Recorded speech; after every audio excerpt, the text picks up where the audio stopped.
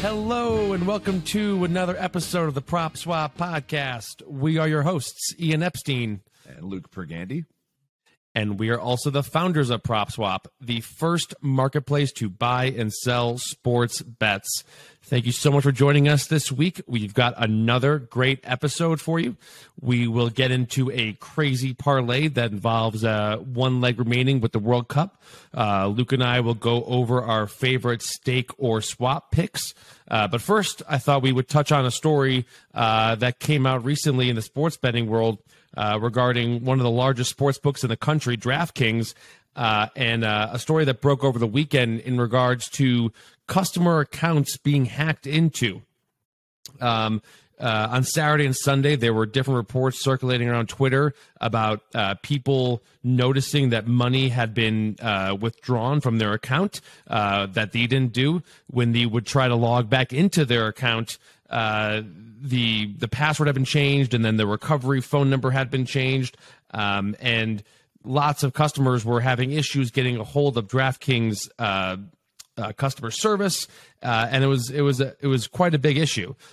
More information has come out. Our friend Darren Ravel has done a great job covering the story, and DraftKings put out a statement on Monday, and co-founder Paul Lieberman was quoted as saying that it was only about $300,000 in customer funds that were affected, and that the login information of these customers was compromised on other websites. So there was no data breach of DraftKings, but that being said, Lieberman went on to say that the company intends to make whole any customer who was impacted. So, Luke, I'll ask you, what do you think this story means for in terms of the world of legalized sports betting? And is this, is this kind of erode customer confidence? Yeah, I think it does. This has happened to me on Facebook. There was just one time I got an email saying, were you trying to log into your Facebook? I said no, and then tried to reset my password, and the text message was going to a completely separate phone number. Like, it was not going to my phone number that I was asking the code to get sent to. They completely locked me out of my account. A hacker did. So it happens. I mean, that was 2 years ago on Facebook to myself. So it was a matter of time till this happened to a legalized sports betting account. So it's definitely feasible for a hacker to do. I appreciate DraftKings doing the right thing and making everyone whole. But I mean, can you imagine? Like, it seemed like one customer had money being transferred out of his bank account, like, from DraftKings. Like, that's, back in the olden days when people were freaked out about login on computers versus, paper and pencil, I'm sure they were like, wait a minute, so I'm going to put in my bank account information and DraftKings is going to be able to store my bank account information securely? Like, that scares me. And lo and behold, something happened where DraftKings can literally just go pull money from your bank account, which is wild. Yeah. So, I mean, people were noticing that the hackers were making deposits, right? With the saved payment methods, and then withdrawing to their, via check or bank account. And one of the guys in the story talks about because these sports books will send you an email every time you do a withdrawal request. And so this guy was getting emailed, and it was like, it was a check in the customer's name being sent to an address in Houston, and the guy's like, I've never even been to Houston in my life, and he was tweeting like at the Houston police, like, hey, you want to go track this guy down? So it's definitely really scary stuff. But I think this leads to another kind of question that Darren talks about in his article, which is that consumer confidence in digital funds, digital wallets is kind of at an all-time low right now, especially coming off the back of this FTX story. I know you've been following the FTX story extremely closely. What do you think this all means in terms of, like you said, like we went from a point of like no one trusting online banking, digital payments at all, to like everyone trusting it to a really high degree. Do you think there's going to be kind of this pullback now in terms of like going to think twice before I just put money in a digital wallet and assume that it's there?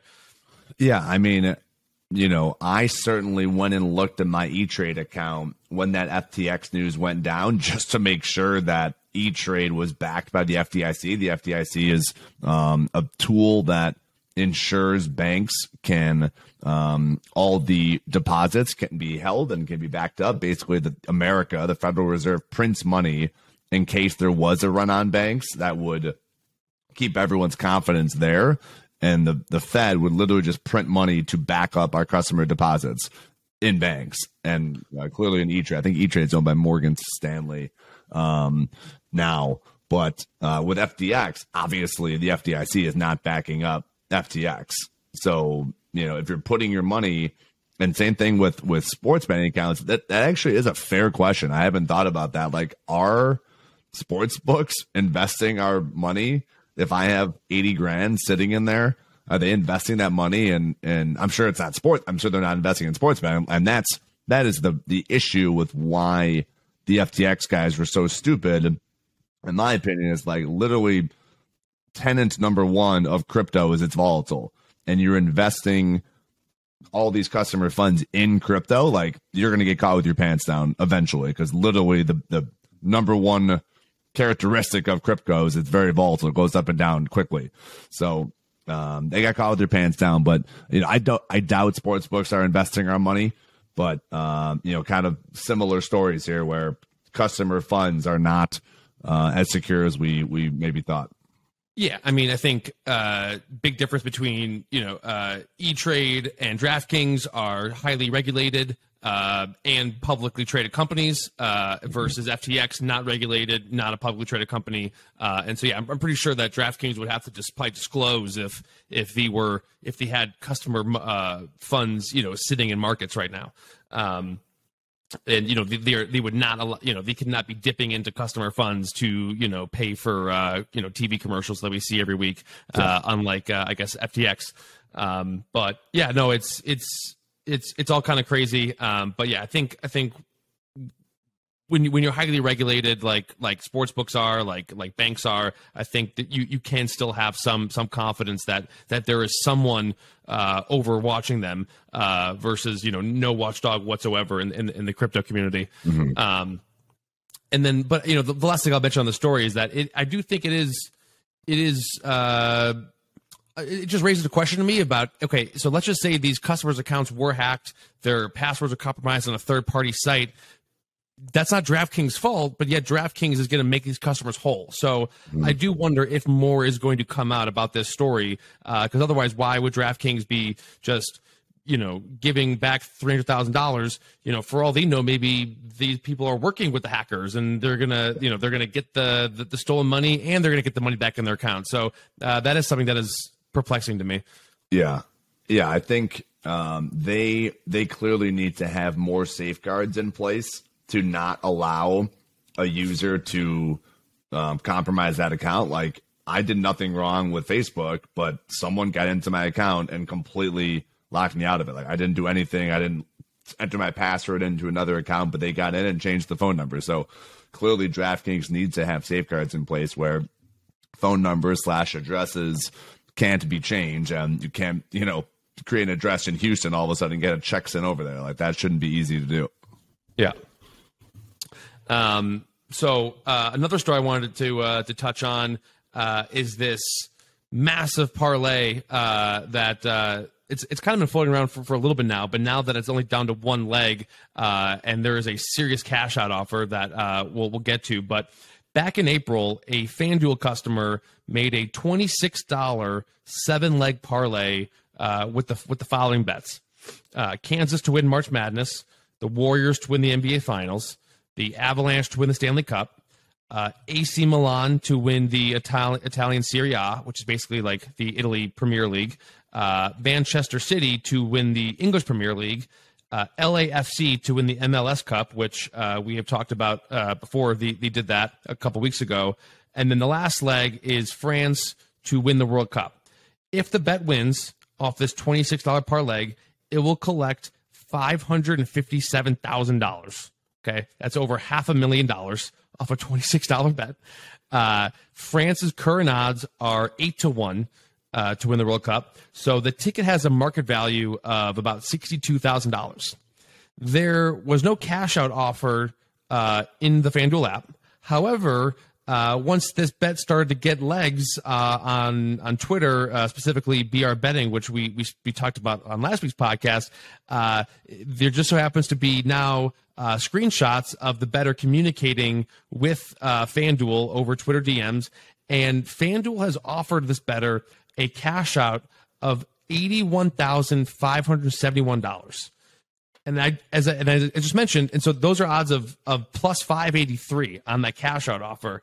As I mentioned, the market value is 62,000. So essentially, FanDuel is offering this customer a cash out offer of about $20,000 more than the market value. And so I don't, as of this recording, I don't know if the bettor has taken it. France has not played their first game yet in the World Cup, but I mean, I think I already know the answer, Luke. But if you were sitting here with this bet, what would you take the cash out offer, or would you let it ride?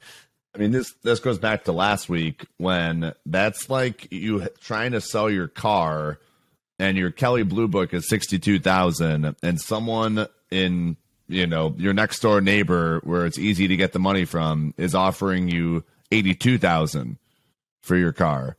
Yes, you should probably sell your car for 33% more than the market.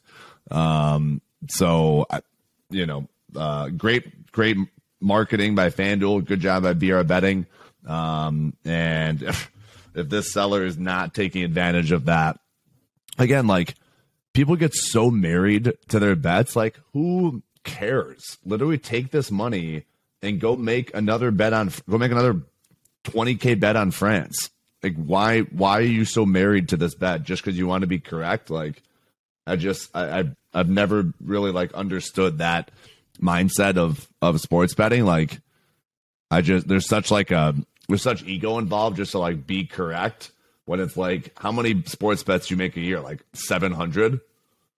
You make so many sports bets throughout the year, and you want to be correct in this one bet over $82,000 is serious cash. Like, you are buying a beautiful car or a fat down payment on a home. Like, that puts you at a nice advantage going into 2023. So, yeah. Now, if the cash out was 40% below market value, that's a different discussion, right? If the market value is 62,000 and the cash out offer, which is what we see all the time, this is clearly a marketing ploy. Like, you are not getting this cash out offer if you're not getting a nationwide story out of this. So kudos to FanDuel. But, if you were getting offered 40,000, that's a little bit different. So if you can get 33% above market value at any point in time, you have to take that cash. And again, just go rebet France. I get you want to be excited watching France in the World Cup. I understand all that, but just leave the ego out of it and put 10K back on France at 8-1. Yeah. The only other thing I'll say is that I think people, because we've seen it firsthand, where that guy was probably thinking about all the things he could buy with $500,000. Yeah, for sure. Not everything he could buy with $81,000. And so it's all mindset, man. And so if he was already spending the money in his head for what $500,000 could buy, I'm sure he's probably doing the thing where he goes, well, let me just, once they get out of group play, then I'll sell or something like that. Right. But this example, and then the example we had last week, I've just never seen these examples where the sports books are offering more than the market value. And again, it just so happens that these are all being displayed by a public Twitter account. Yeah. So I totally agree, right? I do think it's great marketing for them, and it's going to get more people to be betting these long shot futures. And I think it's a little unfortunate that these types of cash out offers are not going to be readily accessible to everyone. But yeah, like you said, kudos to FanDuel, kudos to this guy. I really hope that he can take home a five-figure profit. Yeah. And just last point would be, to your point of, he's probably thinking, well, once they get out of the group play, I'll sell. It's like, all right, let's walk backwards real quick. So if they get to the championship, and let's say they're a coin flip versus whoever they play, that bet will be worth $275,000, right? So if you at any point are going to sell this bet, before the championship, your max value is 275,000. Now, if you sell this thing for 80 racks, you take 10K and go rebet France. Now you've got 70K in your pocket. Let's say you bet 10 back on France, and then you get another 90,000. So that would pay $160,000 if France wins it all. Like, you're leaving such few amount of dollars on the table by selling this thing right now. Like, who knows what could happen? This is such a long tournament. Like, there's so many countries vying for this to win this thing. So I just, people, to your point, like, yes, he's looking at the things he can buy with $500,000, but like, if you take a step back, I'm like, all right, at any point would I sell this bet? And if you're going to sell it, if they get all the way to the championship, it's worth $275K. Yeah. No, I mean, we go through this every year in the March Madness tournament where, and I'll forget, this was a couple of years ago. It was when like Loyola made the Final Four, and it was in the Sweet 16, right? So they were down to like the regional final, and it was like Loyola versus Nevada, and then like Kansas State was playing the 1 seed or something like that. And this guy had this ticket on the 1 seed. Maybe it was like Kentucky, or I forget, some blue blood, right? And so it was the blue blood versus 3 not good teams. And this guy had a future on the 1 seed, and he was like, well, let me get to when they get to the Final Four, like it'll be worth a lot more. And I'm like, that is baked into it, right? They're supposed to make it to the Final Four, right? They're supposed to beat all these teams, and that is baked into the current odds. So France making it out of the group play is baked into the odds. It's not going to go up some tremendous amount of value, but, you know, God forbid one of their star players gets hurt, you know, then the thing can plummet in value. So that's an example of a sports book, a couple examples of sports books doing right by the customers. Before we get into stake or swap, I also want to touch on another story that came on the Wall Street Journal about sports books not exactly processing withdrawals at the speed that people would like. I know you've been familiarized yourself with the story. Can you tell us a little bit about that? Yeah, I think we certainly have a million friends in the sports betting industry, and like we've always heard complaints of how, hey, I can't get my money out as quick as I want, and that's by design. Part of it is they don't want people laundering money. They don't want you to credit card deposit $12,000 and then get an ACH out for $11,500 a day later. I get that. I get the sports books asking questions, trying to curb that type of behavior, but that's not what we're talking about. We're talking about this one guy was quoted in the article. He bet 1,000. He used like an odds boost. It was up to 2,900, and he wanted to pull it out the next day. And it took him like 3 weeks. There was no phone number, and that's, you know, there's a few issues I have with this. One, you're definitely doing this by design. You want people to just go rebet the money and not withdraw it. Obviously, like that is, there's zero doubt in my mind. Every single sports book, some of the reason for this behavior is they just simply want people to rebet it. Now, there's another reason for this behavior, like trying to deter fraud, for sure. But one of the reasons for this behavior, why the cash out is slow, is they want you to rebet it. So in these situations where a guy bets 1,000, wins like 2 bets, and now he's up to 2,900, like he should be able to get his cash out tomorrow. So don't make that guy run through all these security checks to pay him out. The FanDuel rep was quoted as saying, "Well, we do this to deter money laundering and suspicious activity." It's like, oh, you didn't do it on the money in, right? On the deposits, you weren't doing any checks. So 500 deposit, 500 deposit, 500 deposit, 500 deposit. You weren't checking then, but now all of a sudden he wants to pull the money out. And now you're going to do the checks. Like, that's convenient.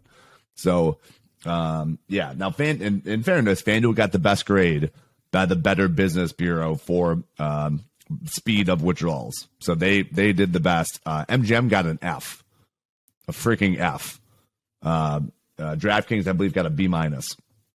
So BetMGM got an F. That is completely unacceptable. And like, if they don't get hit, A, by their stock, and B, by market share, like they should. Because if you get an F by giving people their money, like you shouldn't be a top 3 sports book. Yeah. I'm not speaking to the other facets of BetMGM, their UX, their odds, all that, but like just be getting a score of an F by giving customers their money, like that's not cool.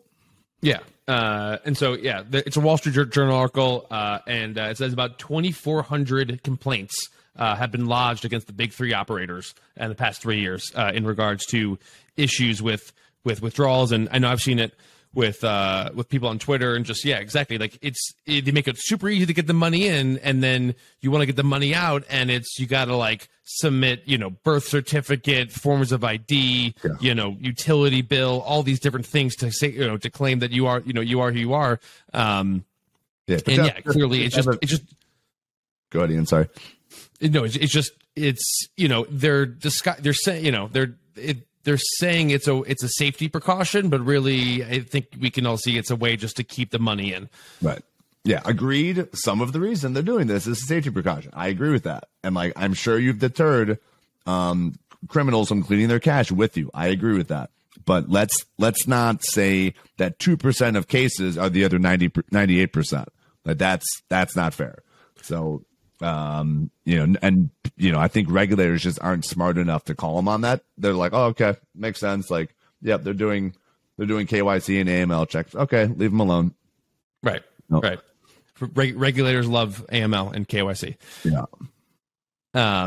All right. Well, so those are all some stories in the sports betting industry this week. We do love this industry, and we just always hope that everyone can strive to do better. But with that being said, let's now get into this week's edition of Stake or Swap.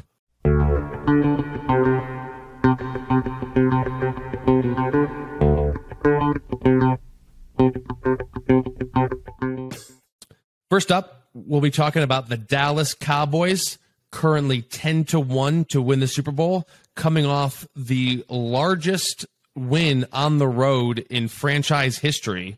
Luke, we'll start with you first. Are you staking or swapping the Cowboys at 10-1? I am swapping the Dallas Cowboys at 10-1. I don't trust this team. I don't trust Dak Prescott. I know Tony Pollard had a good day. Like, he's fine. He's a solid replacement for Zeke. It seems like Zeke has forgotten how to play football. And we said that on this podcast before the season started. Like, I don't know what the heck's going on with that guy. And I know he's been injured, but like, he's awful. I don't trust this team enough. I get it. They beat the Vikings. The Vikings were flying high. Every single season, an elite team has a clunker of a regular season game. It happens all the time, besides the Patriots, of course, going 16-0. Every single year, an elite powerhouse team that's looked really strong just drops a game and they get smoked by a mid-level football team. I just, from a value perspective, like almost single-digit odds this team's going to win the Super Bowl. Like, I just don't see it. Because I pulled the offense and defensive yardage, and I prefer looking at how offenses and defenses do based on yardage, not scoring, because I think taking that small sample size of in the red zone is ultimately what wins games. But at the same time, like, I'm more concerned with how you move the ball over the whole period of the football game versus just that within the 20-yard line. So they are 11th in defensive yardage and 14th in terms of offensive yardage. So 13 teams are better than them by moving the ball via offensive yardage, and 10 teams are better than them by keeping the other team to gain as minimal yards. So I get it. They have a lot of sacks, but I don't trust this team. Almost near single digits. I can't get behind that. This team should be 20-1 still. So I will swap the Dallas Cowboys. Yeah, I mean, those are all fair points. I'm going to stake the Cowboys. They were favored at Minnesota, which was extremely fishy. And it was like, the Vikings are coming off this epic win against Buffalo. The Cowboys are coming off this loss against the Packers in a game they should have won. This line seems really fishy, but the line makers know that the Cowboys are a solid team, and they had them favored on the road. I really like this team, the way they play. They run the ball. They have good defense. I know you don't like exactly in terms of scoring defense, but they are number one in terms of points allowed per game in terms of their defense. They are fifth in terms of yards per play allowed. And like I said, they can run the ball. I think you're not giving Tony Pollard enough credit. He's a great in the pass catching game. Zeke scored a couple times, right? I mean, I think he still serves a purpose around the goal line. The one thing that would give me cause for concern is the receivers, but I think CeeDee Lamb is still solid. Noah Brown plays well, so I'm going to still stake the Cowboys at 10-1. I think they can win in the playoffs. They have a brand of football that can win on the road and in the playoffs. And then the next team we're going to talk about, we wouldn't be doing our job if we didn't do a little World Cup talk. We'll be talking about the Netherlands, currently 13-1 to win the World Cup. I'll go first. I am staking the Netherlands. They've already played their first game, which they won 2-0 against probably the second best team in their group.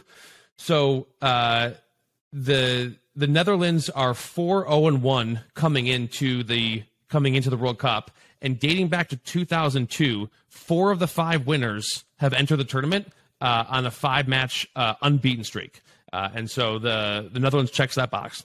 In terms of soccer, there are only really like a handful of countries can actually win this thing. I would say about like 9 to 11 different countries. If you look at the odds board, I would say they have to be kind of in the top 11. And so the Netherlands at 13-1 are still in that kind of top group.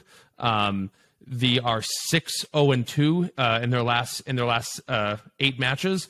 Like I said, they won 2-0. They've got some great. They've got one of the candidates for the Golden Boot in this Cody Gakpo kid, and so I'll be honest. I got this pick from one of my soccer buddies who follows the stuff way closer than I do, and so in terms of the double-digit long shots, I think the Netherlands is probably one of your best bets if you're looking at the double-digit odds. So I will be staking the Netherlands 13-1 to win the World Cup. I like it. I would be lying to everyone on this podcast if I had an intelligent take on who is going to win the World Cup. I will be paying attention to it because we sell tickets on the World Cup. But I certainly lean on Ian for intelligent takes on this.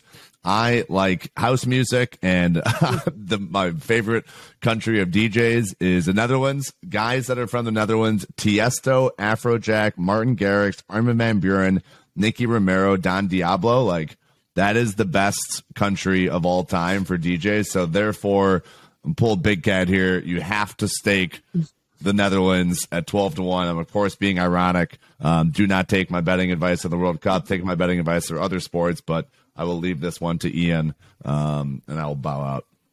Yeah. No, you got to find some slant, and yeah, no, I mean, I think that just goes to show you there's a bunch of talented people coming from the Netherlands, whether it be sports or music. So, yeah, if you're looking for a World Cup long shot, like I said, stay in that kind of top 11 teams, and then I think Netherlands kind of fits that bill. And so I'm super excited for it. I'll be getting up early to watch these matches. Maybe not the 3 a.m. match, but I'll be getting up for the other ones. And so, yeah, I'm super excited to see how this all pans out. And just want to thank you for tuning in to this week's episode. Please make sure to subscribe, leave a rating, and we will talk to you next week. Have a happy Thanksgiving.